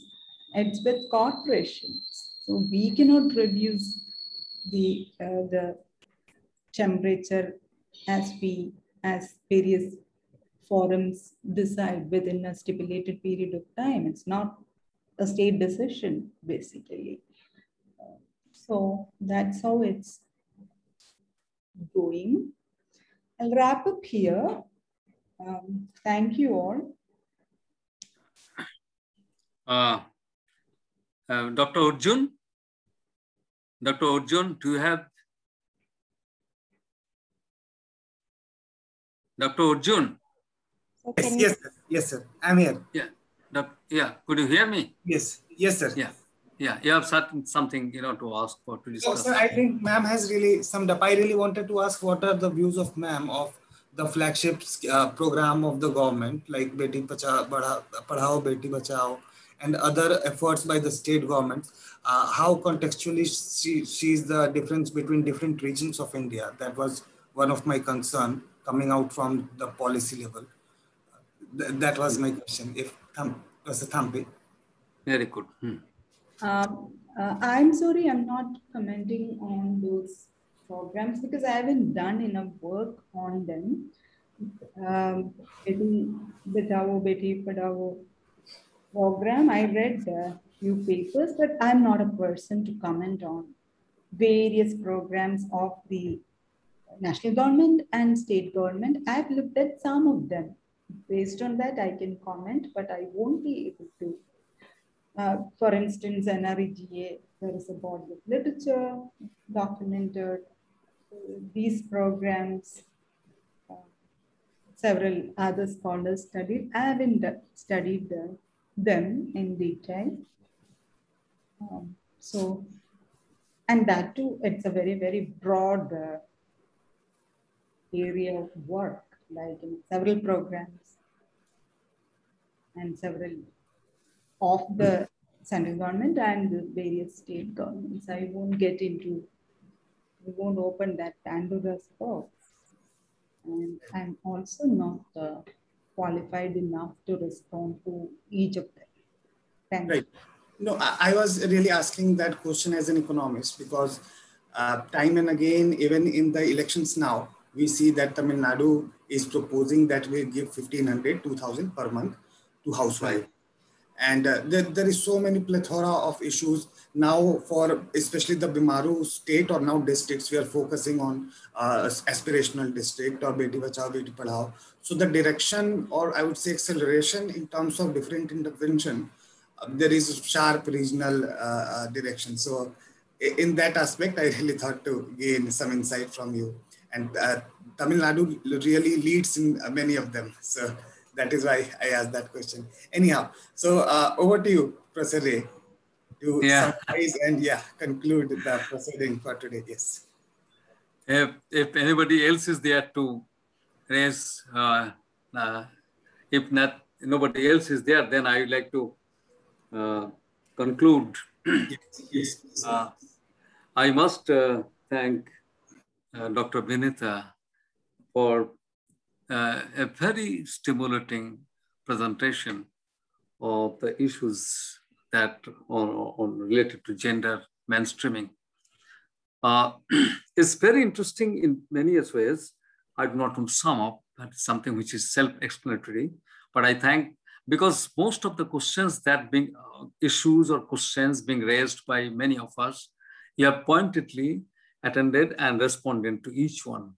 Whether one agrees or not, but then is very concerted attempt is there on your part to respond them as appropriately as you can, which really has been very interesting and quite learning for everyone. So I must really appreciate that one. Another one is that, the discussant, Dr.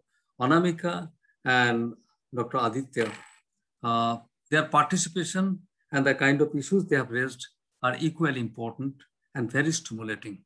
I must thank them for having participated very fruitfully, effectively, and also generating a considerable amount of debate and discussion, which if it is allowed to be continued, perhaps one can dwell upon these issues further. But then that is how what the purpose of this seminar is all about. And the root is nothing but the presentation of Dr. Binitha. Having said that, I must thank all of you and, for this particular series to be successful. I mean, it's a continuous process, but this is a part of it. And therefore, I must say it does certainly adds value to the entire process. Finally, let me just make a very small, very brief comment on Binitha's presentation to conclude. It may not be a substantive one, but could be an indicative one. The purpose for which this series is being, I'm trying to relate the presentation, the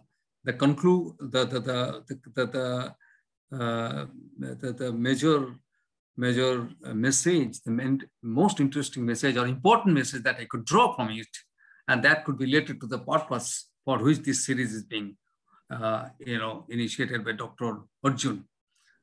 The relationship between that what we're talking about and what is finally is going to be there. It's too difficult for one to really depict what is going to happen tomorrow. But definitely it is possible for us to really to look through, to see through what is probably could happen, going to happen. And that is where, for example, the state as an institution that we talked about, despite the fact that recently I came across a paper written by a friend of mine by Chotokulam, you must be knowing, Jose Chotokulam in Mainstream. That's a very interesting, he's a very good friend of mine. He sent the copy immediately after the publication. And that is again, in Kerala, the women's positions related to elections and all that taking place. Despite all these changes taking place, despite the fact that macro policies have been extensively adopted as compared to other states, you find, and also Kudumbashree is one of the unique invention on the part of the government of Kerala. And you do see a good amount of mobilization of women. Despite all that, still you find what Anamika spoke about is something reinvention of the patriarchy in some form or the other. That is something, Thomas Chotokulam's paper does reflect upon. Now the point is that at one point of time you said, which he really liked, collectivization of women. And as they get the male and women, you have given some example for other countries. So men and women together, a kind of a systemic, what is called a change of relation, a different kind of social institution that you can conceive about.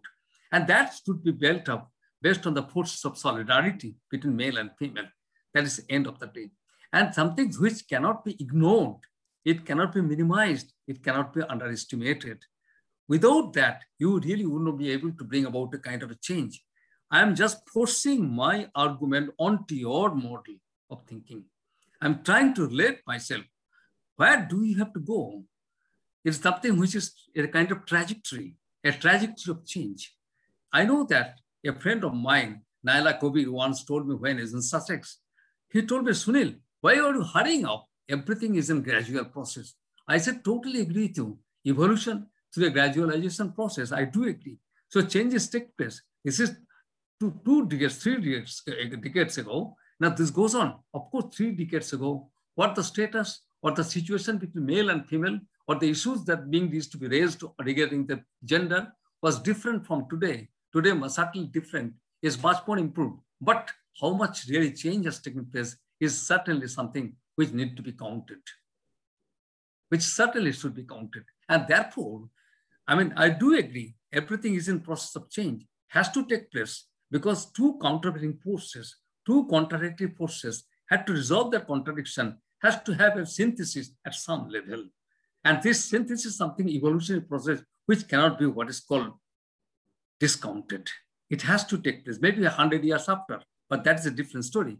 But I'm saying that bringing that one process of change is something, and where this collectivization, that is the kind of suggestion that you're making, And this collectivization has to really have a base on the forces of solidarity between male and female is something that cannot be discounted. And perhaps that gives us a kind of a indication for a new trajectory to come up. What is called a solution to really think about. Not that I'm saying that a solution, a kind of 1 + 1 = 2, nothing of that kind, but definitely some positive indications of that kind has to be there. And we, the researchers, have a responsibility to really think about, to really jot down, to really think very seriously. There are some scholars outside the country, they have been writing on very, very emphatically as to how to go about and all that. Where, in fact, I'm forgetting the names of some authors, they have spoken about what that you are indirectly talking about collectivization is nothing but the mobilization of the forces of the women for the spirit is something which is very important for us to really look about. And I think with these words, may not be the words from an expert, definitely, but certainly an observer. And I feel more, I would like to conclude by saying that I feel more enlightened by Dr. Binitha's presentation, and of course the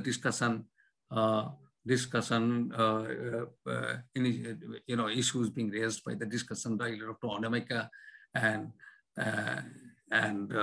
our friend Dr. Aditya, something this is very stimulating. And I think Dr. Arjun will be very happy that in the kind of objective that he has set is going to be fulfilled by this series of presentations that's being made. Thank you so much. Thank you all. Thank you. Thank you, Dr. Arjun. Thank you. Thank you. Dr. Thampi, Dr. Thampi, you have some parting words? Are you able to hear me? Would you like to have some parting words? Yeah. Is it to me? Yes. No. I had an interesting conversation with some of you. So some of the questions that you raised and kind of comments and concerns, I take with me, think about, reflect in other forums. And this is how it happens, right? We collectively learn together and such interactions and engages. Otherwise, usually I'm in the classroom talking to students. That is also quite energizing experience. So thank you for this invitation and very interesting set of comments and suggestions. Thank you all. Thank you, ma'am. So with that, I would really like to thank all of you for attending this very pertinent discussion under our series, The State of Development Discourses, #Cohesive Development with Professor Sunil Ray. And today's discussion on critical evaluation of gender mainstreaming efforts by the state by Dr. Binitha Thampi, ma'am. Thank you so much. And I would say it was really a detailed and what we ought to desire to have this extensive discussion. So I'm really thankful to our chair, Professor Sunil Ray. And I must really say that the discussants for today, Dr. Siming Mehta, Dr. Namika and Dr. Mohanty really added up to a lot for, I think, those who would be watching the video now and even later. It was very stimulating, and I hope we would keep learning more and more and also learn in future also by Dr. Thampi and all of you. So with that, I wish you best of health and please take care of yourself. Have a good evening. Thank you. Thank you, everyone. Thank you. Thank you, Professor Ray. Thank you, Binitha ma'am. Thank you, Anamika ma'am. Thank you. Thank you, everybody. Thanks a ton. Have a nice evening. Thank you all. Bye. Bye, Anamika. Thank you. We should talk. Yeah. I had 2 points, but I will take later. I will share number. I will exchange numbers. Sure. Thank you.